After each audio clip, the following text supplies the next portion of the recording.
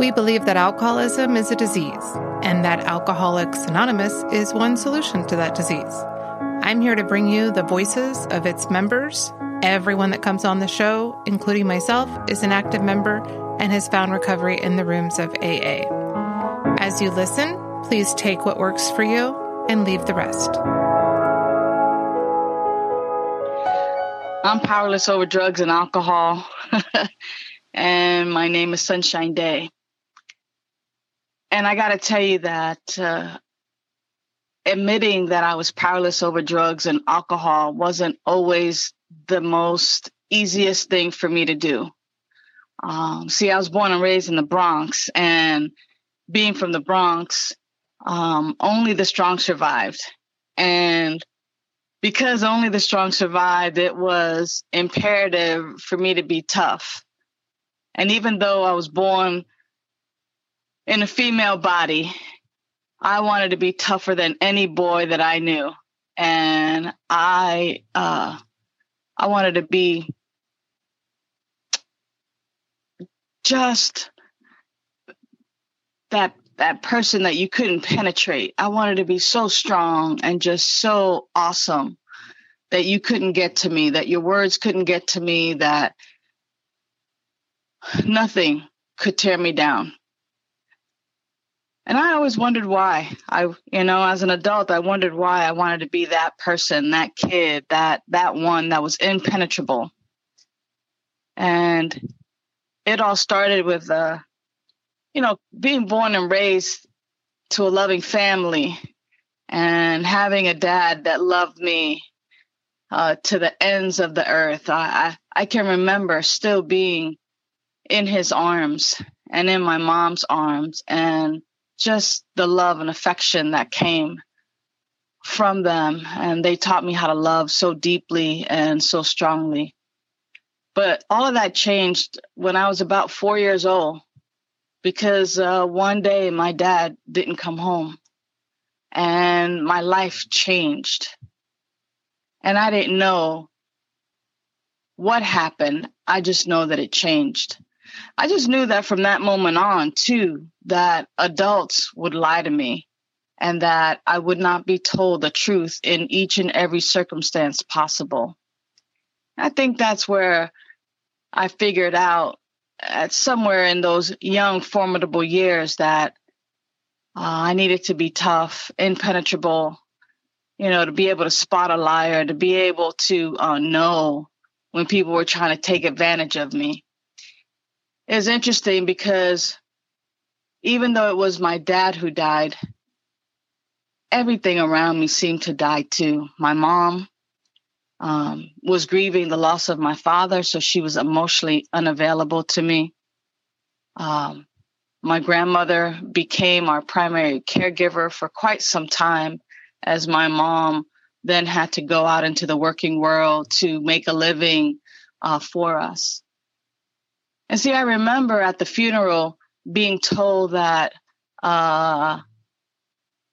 your daddy is asleep. Well, it was pretty strange because I had been in the bed with my parents before.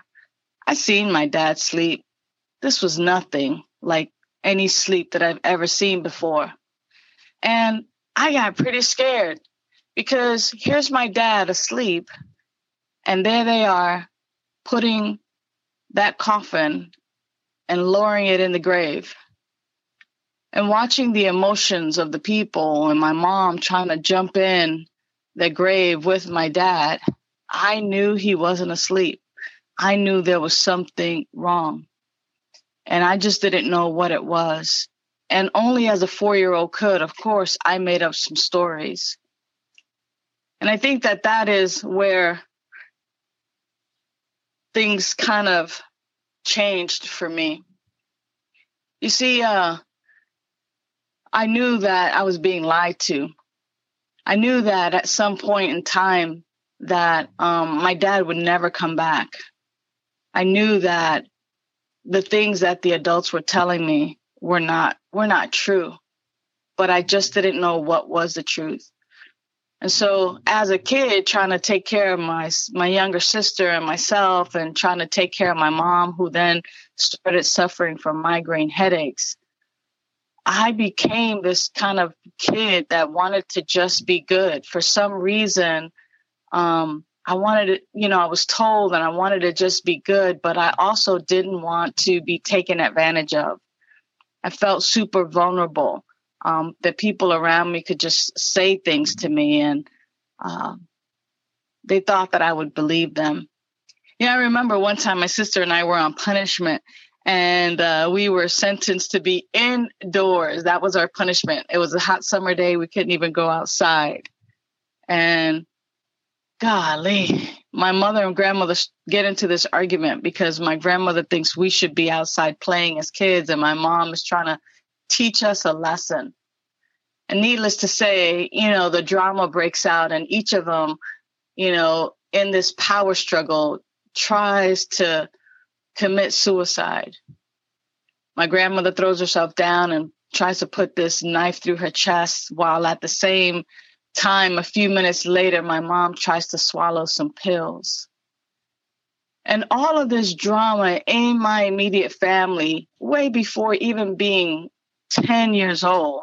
I was about 7 or 8 years old when this happened. It just, for me, it shook and rocked my world. I really didn't know where I belonged. The other thing that really rocked my world was, losing my dad at 4. His skin complexion and my skin complexion were quite similar. As a matter of fact, I looked more like my dad, and my sister looked a lot like me.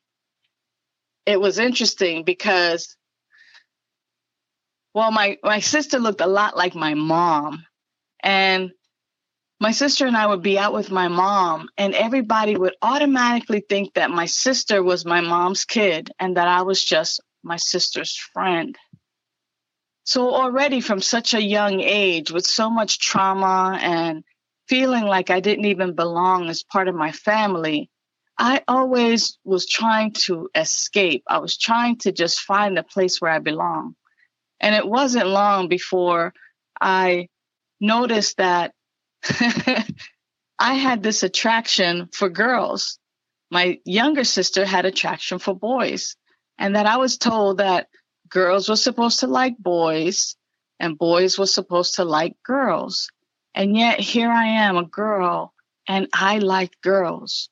So again, another place where I'm different, another place where I feel like I don't fit in, like there's something wrong, or that I don't trust the adults around me to tell me the truth, or to nurture me, or to care for me, or to love me. Once my dad died, everything changed. Everything. So by the time I was 12, 13 years old, and I had the opportunity to be in junior high school and have my first drink, wow, all of a sudden my life changed. That idea of drinking was quite taboo. We grew up Catholic, and then we grew up Jehovah's Witness. And I did find myself getting lost in religion and this idea of a God that loved me, and this idea of a God that created everything, and this idea of a God who I could have a personal relationship with. And yet, what was quite interesting at that time was that I can talk to you about the Bible, but I was still afraid. I was still afraid that I just did not fit in someplace. So what ends up happening is that I become a baptized Jehovah's Witness, and I turn my will and my life over to the care of God as I understood God, even then as a young child. But what I didn't know was that being a Jehovah's Witness would mean that I would need to be honest. And in that honesty, my mom discovered that I was gay. And she turned me into the congregation of Jehovah's Witnesses, and they too disfellowshipped me. So I became an outcast. And so here I am, as a young teen, I'm experimenting with alcohol. I'm, drinking early in the morning on the way to gymnastics practice. I'm experimenting and finding out about my own sexuality. I'm being as honest as I possibly can. And then I'm being told that I am an abomination and that I'm not in God's favor. And I just didn't get it. I just didn't get how all of this was happening to me, and that I was really living in this victim consciousness, that life was happening to me, and that the things that were so natural for me, I'm being told that it's not right and that my life is wrong. And I just did not understand. As a young teenager, I decided to leave home and become an emancipated minor. I moved in with my girlfriend. I was working after school, and this is now in high school. But by that time, I was really trying to escape, trying to find myself. So I was drinking more. I was experimenting with drugs. I was snorting cocaine, snorting heroin. I was stealing money from my employer. I was just trying to find myself and really trying to live life. I didn't know. I had to figure it out for myself. So needless to say, in my teenage years, when I first came out to the beautiful state of California, I loved it. And I remember watching television and watching kids be in high school and on the beach and things of that nature. And I thought, California, that's where I want to be. And, by the time I left New York, I was 18 years old. I was drinking and drugging. I was going to bars and clubs because it was legal in New York at the age of 18. And what I didn't know, it was that is in the state of California, I had to be 21 to buy alcohol. So when I got here and went to the liquor store to buy some beer, to the store to buy some beer and to the liquor store to buy some liquor, they wouldn't sell it to me because I was only 18 years old. And it's like, wait a minute, I have my own apartment here. I have a job here and I can't buy booze. I have a car and I can't buy booze. I just didn't get it. So of course, my drinking and drugging took a detour, and it was easier for me to buy drugs than it was for me to buy alcohol. And at the time, it was weed, and then I started smoking cocaine and started smoking crack. And it was during the time in California, right before the Olympics came to Southern California in the 80s. What I can tell you is that my life was fast and furious, that my drug career took me down pretty quickly. I mean, I remember losing everything and making a phone call to my mom back in New York. By that time, my mom had also remarried, and I had stepbrothers who had molested me and all kinds of stuff as well. But, what I can share with you is that here I am, like 19 years old, 20 years old. I'm calling back home going, hey, I need to come back home because I burned some bridges and I had gotten involved with some folks that were super, super shady. And all of my friends, interestingly enough, they were all getting arrested because in the city of Inglewood, California, the police department was getting ready for people to come to the state of California for the Olympics. And the world needed to see California as this pristine, pretty place. They couldn't see, dope fiend sunshine, alcoholic sunshine at Mr. B's liquor store on the corner, panhandling and knocking people over the head just to get, my next pill fix or drink. So it was quite interesting that, I got out of Dodge right in time, and that a lot of the people who I was running the streets with, they all got picked up and arrested and spent some time in jail, in prison, got some sentences while I left back to New York. I'm grateful for that trip back to New York, my second geographic, right? And I say that now because it was there that as I continued in my drinking and using, I met more and more people, and my bottom kept getting worse and worse and worse. But I remember having this job where I sold massage pillows, the pillows that you put behind your back, and when you lean on them, they start to vibrate and they start to, cause you to relax a little bit. I was selling those. And, one thing that folks with alcoholism and drug addiction, what we could do for sure is we could sell a snow cone to an Eskimo. Like, we have the gift of gab, and we have the ability to really use the art of persuasion and manipulation and coercion to our advantage. And I did just that. I mean, I was a pretty good salesperson, and I can sell these massage pillows, and we got paid cash on a daily basis. And, I remember one morning, I walked into to the office, and it was pretty much kind of like an AA meeting, our little bullpit, our bullpen. And, every morning when we would get together, like around 7 a.m. for our morning meeting, it'd be like, we want to congratulate Sophie sold 10 pillows. And, it reminds me now of, how when people get a 30-day chip or a newcomer chip or a 60-day chip, but we were just like clapping and screaming and just like, cheering each other on for selling these pillows. And I remember, being there this one morning, and I was just already like nodding out. I was nodding out because just before work, I had done some heroin, and it didn't work. I mean, I didn't feel it on the subway because it was super cold. But sure enough, once I got to the office and it was nice and warm and cozy, my nod started. And sure enough, my manager noticed. And, after the morning meeting, we're all getting into this van. But before we leave the office, I'm walking out, and I feel this tap on my shoulder, and it's my manager, and he's telling me, you're loaded.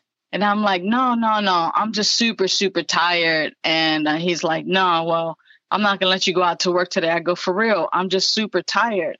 And he made me promise to go to some meetings with him, and I thought promotion. I thought for sure that he was talking about going to some meetings because I was going to be promoted, to the next level because of my sales. But, sure enough, I promised to go to some meetings with him, and a few days went by, and I get that tap on the shoulder again. He goes, remember those meetings I told you about? Let's go. And it was after work. I wanted to get my drinking on and stuff, but it was like, all right, cool. And so I go, and we get on the subway. We get on one train. We get off at one stop. We get on another train and get off on another stop. We walk a few blocks down, and then we go into this church basement. And lo and behold, there you were. All of you were there. It was a 12-step meeting. I couldn't even tell you which one it was. I just know it was a 12-step meeting, and people were happy, and they were smiling and drinking coffee and smoking cigarettes. And I thought to myself, this has to be some kind of party, but what kind of party is this? I wasn't really sure, but there was no drinks out, no liquor. And I was like trying to figure out who had the hookup. I was trying to get the connection, and, and nobody had anything to add into my coffee, nothing. And it was like, what? And then they call the meeting to order, and, they're doing chips just like we would do. How many pillows were sold? It was odd. I had never been to a 12-step meeting before. And these people were genuinely happy. They were laughing. They were chanting things. They kept saying stuff, and they kept talking about their story, around recovery and not drinking and using. And I was thinking to myself, WTF? Like, why the face? Like, I couldn't figure it out. And I was wondering what I was doing here now all of a sudden. But I promised that I would go to these meetings with him. And so I went to, a few more meetings, and I was just trying to get the hookup. Like, who is it that's got the dope? Who's got the booze? Who's got the whatever? And I couldn't find anybody. And it was like, oh my God, these people are like on a natural high. These people are serious. Like, there's nobody here who's got who's got drugs or booze. And I can remember it was funny, thinking, oh, it must be, Larry. Larry's the guy who makes the coffee. And I remember with my gay butch self walking up to Larry, trying to be all feminine, swirling my cup of coffee, going, hi, Larry, like, hey, can you hook me up? And, Larry's like, hey, keep coming back. But, there were no, all the batting of my eyes and all of my trying to, persuade and manipulate. There was nothing to persuade and manipulate. I was at a 12-step meeting, and these people were serious about their recovery. They were laughing about stuff, and there was nothing funny. I found nothing funny about what they were talking about, because I just wanted to get my drinking and my drug on. I didn't have that job too much longer after that. I stopped showing up and realized that there was no promotion, and I, just kind of quit going. But I can remember being in the Bronx and wandering the streets at night, looking in church basements for you people, looking in, in meeting halls to see if there were meetings, 12-step meetings happening, because I knew that I was wandering around the streets, looking not only for drugs and alcohol, but I was actually looking to be relieved of the bondage of self, that I had been really chasing away the despair, the sadness, the doubt, the depression, the anxiety, the fear, the anger that I was feeling inside, and that I was trying to chase it away by using drugs and alcohol, and it was no longer working for me. That pain body was just awful. I did another geographic. I met a woman and we, quote unquote, fell in love. And I made another geographic back out to California. And there I was, in 1985, December of 1985 in Inglewood, California. And I, of course, do a disappearing act. This woman had never been to California before, didn't know the territory. I certainly did. And I was off and running. And then I introduced her to my drug of choice at the time, which was smoking cocaine. And she knew that we were in trouble. And so I ended up in a hospital program, trying to get sober. And of course, one more time, trying to get clean for somebody else. And it wasn't until I hit my rock bottom. I'll share with you what my bottom was like. I had a really good job working for a telecommunications company in Chinatown, in Los Angeles. I had a nice place to live. I drove a car. I mean, things, my life was good. My relationship was good, as good as it could be for someone who's drinking and drugging like I am. But, what ends up happening is that, one too many times I'm out on one of those 3 and 4 day sprees that the big book of Alcoholics Anonymous talks about, that I'm not coming home. And at the time, there were no such thing as cell phones. So if people were missing, like when I was missing, I was missing. And unless I got to a payphone or got to use somebody's telephone inside their house, I wasn't calling anybody to check in or do anything like that. So when I was gone, I was gone. And I remember coming to one day, just feeling tired. I felt like a stray dog that had been hit by a car, so it had a limp. I had patches of hair missing, if you will. If you can imagine the stray dog having patches of hair missing, walking with a limp, walking with its tail tucked between its leg, its head down, fleas and scratching and walking, really not even in a straight line, but just kind of like on an angle. For me, if you can imagine that stray dog, for me, that's what it felt like on my last day. And see, the thing was that I had been in and out of the rooms of 12-step programs, of Cocaine Anonymous, Narcotics Anonymous, Alcoholics Anonymous. I had even gotten a sponsor while I had gone in the hospital program and all of that stuff. But you know what? I wasn't ready until this one night. And it was January the 9th, 1987. And that was the day that I came to. And I felt like that stray dog. And for me, it felt like I had two options and two options only. Option one, somebody shoot me and take me out of my misery. Or B, number two, someone show me how to live. And so I remember that I have felt something. I have felt some glimpse of hope in those 12-step meetings. I remember that the people there looked genuinely happy, and they were talking about how amazing their life had become. And so I wanted what they had. I wanted to be shown how to live, but I had to surrender this time. And I had to surrender in a way that I had never surrendered before, which was truly, truly to go back into a hospital program. I'm one of those people who needs professional help. And I remember calling and going in. I remember smoking some weed just before I went in, just to kind of take the edge off, just to kind of feel okay. And sure enough, I surrendered to the Life Starts program, which was at the Centinela Hospital at the time.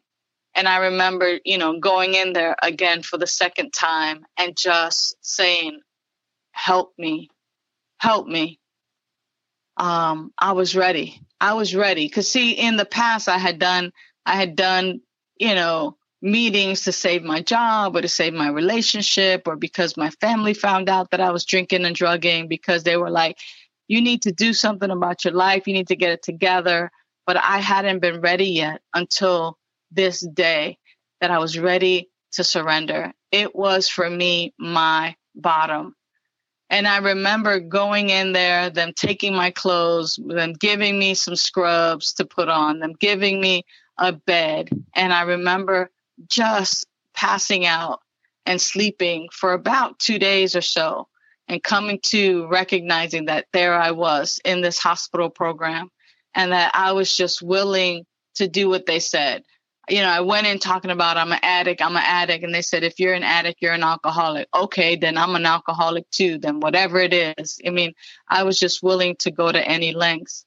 I remember I had a sponsor at the time as well, that I wasn't really utilizing to the highest and the best. I remember getting on that payphone and calling her and letting her know. I said, Lovey, I'm at the hospital program. What do I do? And she said, look, I only got 2 questions for you. One is, are you tired? And I said, yeah, I'm tired. I'm really tired. And she goes, and the second one is, are you willing to go to any lengths for your sobriety and for your recovery? And the answer was clearly yes. I was willing to do whatever it took, because I had been surrendered at that moment. I was powerless over alcohol. My life was unmanageable. I didn't even have a life. I wanted my life to end. So yeah, my step one was a thorough step one. I'm powerless over alcohol, over drugs, over people, places, things. My life is unmanageable. I admitted that I had been stuck in patterns of beliefs and behaviors that were no longer serving me, and that I needed a power. I needed some kind of power, because it wasn't me. My life had become unmanageable.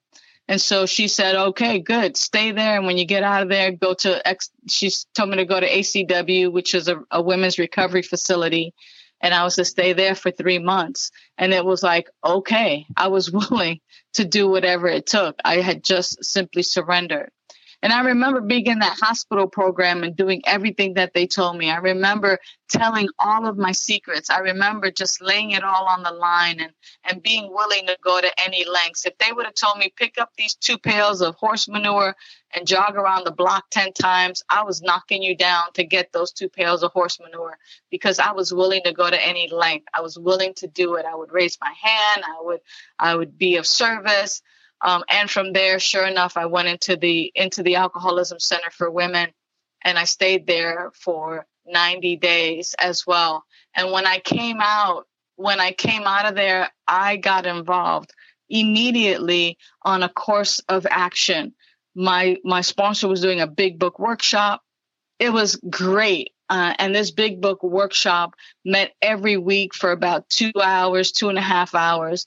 And we took the book of Alcoholics Anonymous, a dictionary, a pen, a pencil, and a highlighter. I also brought a ruler with me. And we started from the blank page. And she opened up the book and she said, "What's on the blank page? What do you see?" And I said, "Nothing. The page is blank." She goes, "That's right. That's what you know. You know nothing. You know nothing."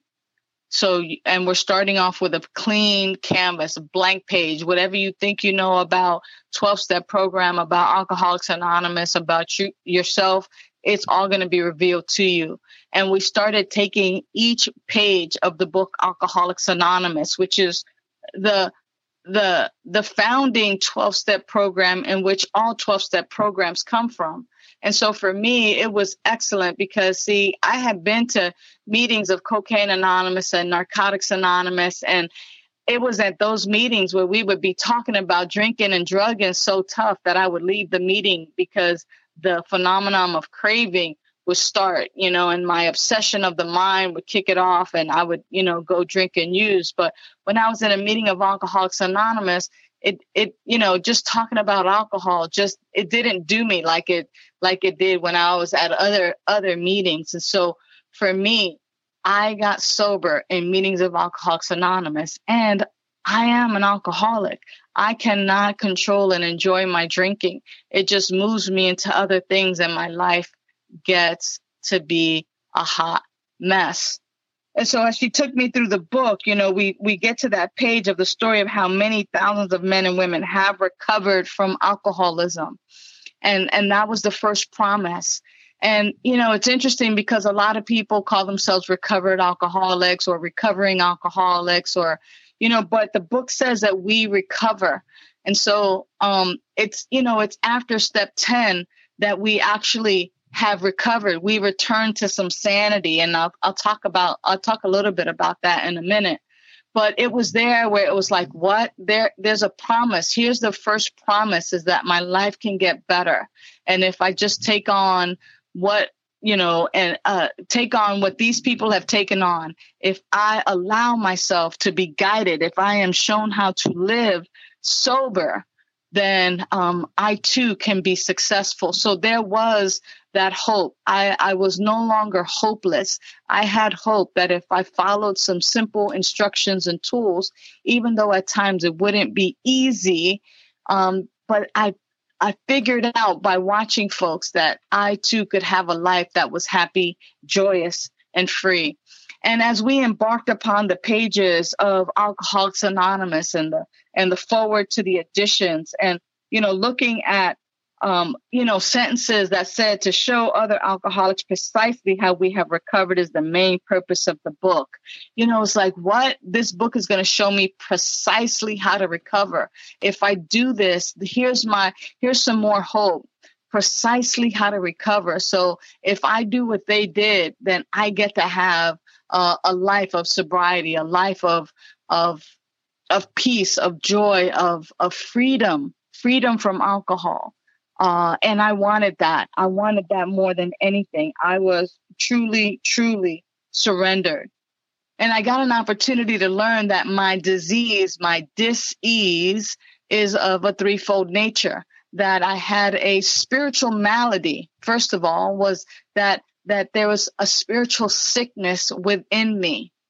See, we're wired to know ourselves and our life governed by a power greater than ourselves, that creative intelligence. So we're wired to know God. And see, the thing too was that, hey, wait a minute, we're talking about God? I was disfellowshipped. I was kicked out for being gay. Like, oh my gosh, WTF, one more time, why the face? Like, what's going on here?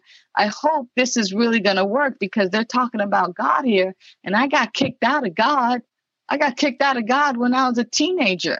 Like, whoa, am I going to get kicked out again? So there was some fear there. But I learned that this was a spiritual malady. I learned that it was a mental twist, that I had a mental twist, and that I had a physical allergy. that once the alcohol was in my body, that I had an allergic reaction, an abnormal reaction. My body did not respond like other people. And that my mental twist was my perception. It began to tell me that I could drink or even use drugs as if I didn't have an allergy. And so this mental twist, this spiritual malady, and this physical allergy all together made up alcoholism, and that I suffered from this. And that when I was trying to control my drinking, I couldn't enjoy it. And when I was trying to enjoy my drinking, I could not control it, because once I put it in my system, it created this phenomenon of craving, and I wanted more, and I did not know how to stop. And the only reason that it had ever gotten in my body was because of this mental twist. And the only reason I had this mental twist was because I had this spiritual sickness. And what I got an opportunity to learn is that once the spiritual malady had been straightened out, once I was well spiritually, that the mental twist, that I would return to sanity, and would not introduce alcohol into my system ever again. Like, that was something to live for. And I was living to experience what that could be. And so I embarked with my sponsor and many others in studying the textbook Alcoholics Anonymous, in incorporating the steps in my life, in coming to believe that a power greater than myself could restore me to sanity. What I got an opportunity to do was I came to believe that by reconnecting with consciousness, with God, with life itself, that I could reestablish a healthy life, a life of peace, a life where I was no longer in fear and anxiety and doubt and depression. And that in step 3, when I made that decision to focus my will and my connection on this power greater than I am that lives within me and all around me, that it was there that I got a new quote unquote GPS. And that's really what it is for me, that I allowed life itself to be my GPS, my guidance, that I allowed this indwelling power and presence, and sure enough, I got an opportunity to make an honest and thorough personal inventory. The people, places, and things that I resented. I got the opportunity to look at a sex inventory where I used my sex powers to hurt people, where I had harmed people. And I admitted to myself and to another human being and to this power greater than myself that lives within me that, that this had happened, this went down.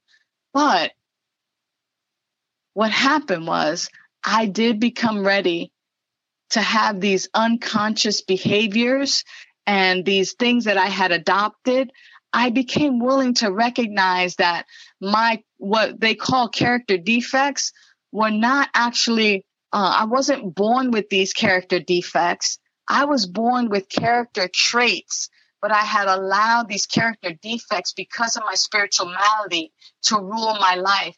And I became willing to have these character defects, these shortcomings, to be removed from my life as I focused on my character traits.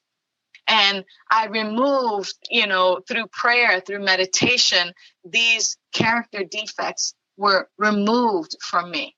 And I became aware of a peace and a presence and a power. But it didn't stop there. My 4th step, I came in contact with a list of people that I had harmed, and becoming willing to make amends to them, and financial amends, and going through those, what is this going to be, a letter? Is this going to be a living amends? And, for me, an amends is, hey, so-and-so, when I borrowed $500 from you, I told you I was going to pay you back. I never paid you back. And that, and I'm sad that I never paid you back. I'm sad that I hurt you in that way. And I could only imagine what it was like for you, would you mind sharing with me what it was like for me to make a promise to you that I didn't keep, and what it was like for you not to have that $500? Like, I wanted to hear from them what impact my behavior had upon them. And then I apologized. The apology is not, oh, I'm sorry. I recognize that I harmed you. And I'm committing not to let that ever happen again by changing my behavior. And how and what is it that you need in order for us to start with a clean slate? And is that at all possible? What do you need from me so you know how deeply sad I am, and how I recognize that I've hurt and harmed you? So it's about changing my behavior and feeling the remorse for having brought hurt and pain upon people's lives that way in the first place. And those amends were made. And it's interesting because, it is in after doing these amends that the promises come true. Even in step 10, what I continue to do is look for selfishness and dishonesty and resentment and fear. And when those crop up, I bring my attention back to this personal power and presence that is living inside of me. It tells me in step 10 in the big book of Alcoholics Anonymous that once I'm in step 10, that it's at this time that sanity has returned. Sanity has returned. I'm no longer insane. That means that I am recovered. And that's what I wanted to get back to, that first promise, that I am recovered, because now I have been powerless over people, places, things, alcohol, drugs, all of that. I was powerless over that. But now, because I have a life that is connected with a higher power, with the higher power itself, this creative intelligence, this indwelling power and presence, now I have returned to sanity, and I react sanely and normally when it comes to alcohol. And I find that this has happened automatically. And it's not like anything has been removed. It's almost like I've been placed in this place of neutrality. Like alcohol is no longer an option for me. The problem, as it says, has been removed. And it's in steps 11 that I continue to improve my conscious contact with life, with the universe, with the God presence, and simply calling forth this power and this presence to live and continue to guide me in the way of purpose, in the way of love, in the way of peace. And it's because of a spiritual awakening. As a result of the spiritual awakening, as a result of these steps, as a result of really dedicating and putting my effort into this, it's there that I begin to carry the message to other people who have this dis-ease, and I don't have to worry about the booze anymore or about the drugs anymore, because as long as I stay spiritually fit, as long as my spiritual condition is up to par, as long as that spiritual malady is now spiritual wellness, I have been restored to sanity, and there's nothing to fear. I like it. I think it's in step 11 where it talks about, our prayer and meditation. And I love that it says, when I'm thinking, when it gives us direction about our day ahead. And I'll read this quote really quickly. It says, in thinking about our day, we may face indecisions. We may not be able to determine which course to take. Here, we ask God for inspiration, an intuitive thought or decision. We relax and take it easy. We don't struggle. We are often surprised how the right answers come after we have tried this for a while. I love that sentence. We relax and take it easy. when I think about my day or indecisions or situations and problems that come up, I simply ask my GPS, how do I get from here to there? And I put on that GPS. I get in contact with that I am presence within me, and I relax and take it easy. I don't know about you, but when I get in my car, I'm going to a new address or a new place, and I put my GPS on in my car, and I relax and take it easy, and I allow the guidance. I rely on that voice in the GPS. Turn right, make a left, veer to the right, make a U-turn. I follow the directions of that GPS to get me from point A to point B. And today, my higher power is my GPS. It is my guidance. It is my power. It is my source, my GPS, my guidance, my power, and my source. And it is within me. It is that still small voice within me, not my stinking thinking. But I love that it says that, after we've tried this for a while, the answers come. And the answers come meaning I know the difference between my stinking thinking and my guidance, my power, my source. And so, if you're new to Alcoholics Anonymous, to 12-step program, whatever it is that you're doing right now, if you're new, I want to let you know that I have been relieved of the bondage of self, that I have been relieved from despair and doubt and depression and anxiety and fear and anger. Yes, they crop up. However, it is because of my spiritual maintenance. It is because of my daily practice of just connecting with this indwelling life. This thing that animates my body is my higher power. My higher power is within me and all around me. And it is because 12-step program has put me back in touch with this godness, with this goodness inside of me, that I get to live an amazing life. My sobriety date is January the 10th, 1987. And so I have had the great pleasure and opportunity to live most of my 20s, all of my 30s, all of my 40s, and now into my 50s without picking up a drink and being God conscious. And it's all because I was willing to surrender. I was willing to follow the direction that was outlined in my 12-step book, in my book of Alcoholics Anonymous. It showed me precisely how to recover from a seemingly hopeless state of mind and body. And so, especially for those who have been around for a while, Bill Wilson, he died when he was about 36 years sober. And what we know today is that there are many people who are over 36 years of sobriety. And so the evolution of our recovery continues to go on and on and on. And, that pain that I felt when I was a kid, wanting to be a part of, to feel part of a family, to wonder why things happened to me, as a result of Alcoholics Anonymous putting me in touch with a God of my understanding that would be the solution to all of my daily living problems.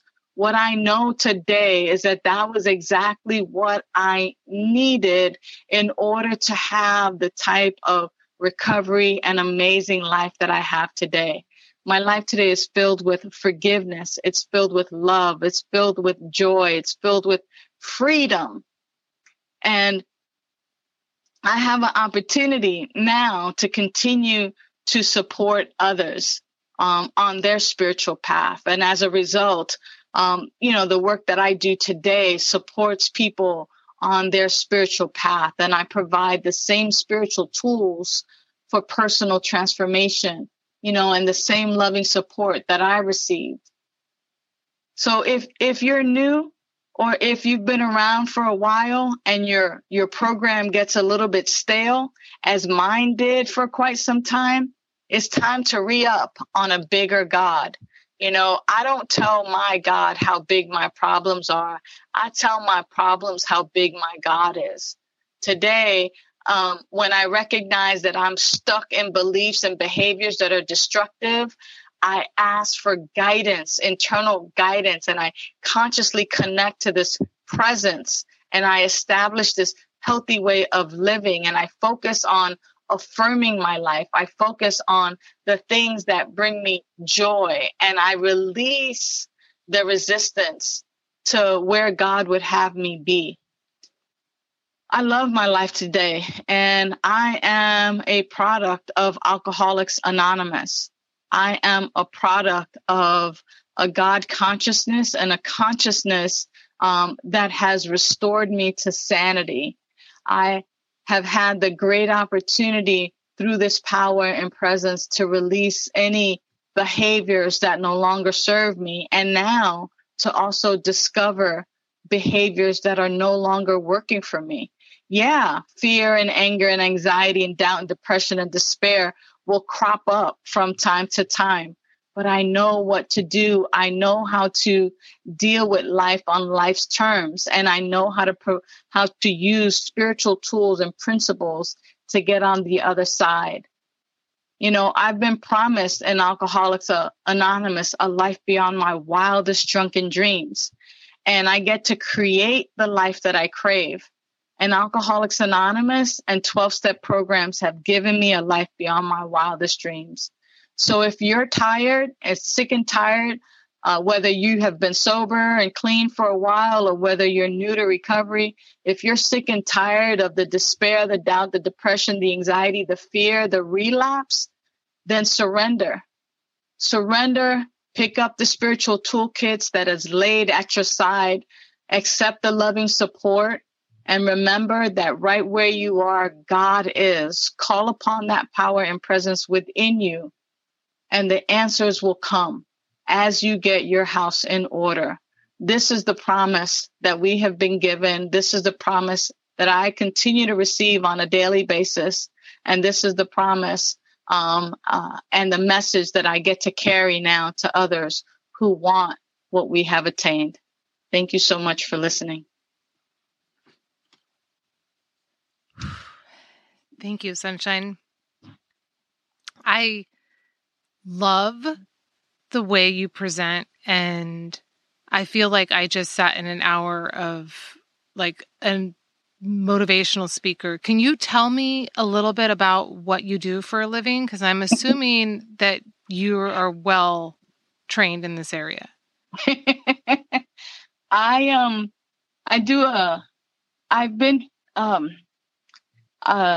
Well, I'm an ordained minister. Okay, there we go. And I've been but even before becoming ordained, like when I talked about, being a Jehovah's Witness and really falling in love with God and then kind of being kicked out, like it comes from back then, like reigniting and making that connection one more time with this God of my childhood that, that I've just kind of been able to like be reunited with. Sometimes it feels like, when a dog, when they show those TikToks or Facebook of a dog when their owner comes back from the military and how they're just like all over them and they've been messing up. Like that's how I feel with God of my understanding. Like I feel like, oh my God, where have you been? And it, like that kind of reunion for me. And so it's been kind of really cool getting to know a different life now, and still, and still having it all in a sense, still having it all except the booze, I don't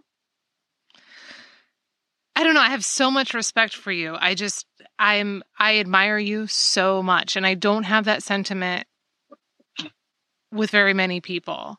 Well, thank you. I heard like Eckhart Tolle and I heard Wayne Dyer. I heard some of my gurus come out of your mouth. Do you have some sort of specific spiritual understanding today that you could encapsulate? Yeah. For me, Bill Wilson was hanging around. it's undocumented, but Bill Wilson was hanging around people like Ernest Holmes and Dr. Silkworth and Carl Jung and people of a philosophy that really talked about the power and presence can be found within, and that it is there where we meet God. And even in the big book of Alcoholics Anonymous on page 55, Bill Wilson writes that deep down within every man, woman, and child is the fundamental idea of God. Or he even says that the great reality, capital G, capital R, can be found within, but it might be obstructed with calamity and all kinds of other stuff. And that is exactly the philosophy more than a religion today that I follow. I follow this philosophy that there's one power, one presence, one life, and it created everything out of itself. Therefore, everything is the unique, unrepeatable, magnificent way that God, that life, that universe, that spirit source shows up. And when we begin to really see one another and ourselves as an extension of this power and this presence, that we are really the thing itself in human form, and we begin to treat each other with that honor and dignity, that is when we create a world that works for everyone. So that's kind of the philosophy that I follow. I'm an ordained minister with Centers for Spiritual Living. And so it's pretty much a culmination of a lot of threads of philosophies and religions, based in oneness, based in unity, based in love, based in humanity really recognizing and awakening to its spiritual magnificence. So Eckhart Tolle and Wayne Dyer, Michael Beckwith was my teacher from Agape. He was in the movie The Secret. Abraham Hicks, yes. People like that are folks that have influenced me in helping to guide me to a deeper awareness of this power and presence that for me is life, that is higher power. My GPS, I like calling it my GPS, that internal GPS. That. Like I said it and just follow it. Just like I got it, and so I trust God and love people. Trust God, love people. Trust God, love people. And that's my walking orders. Trust God, love people. For more information, read the first 164 pages of the Big Book of Alcoholics Anonymous, or visit keepcomingback.net.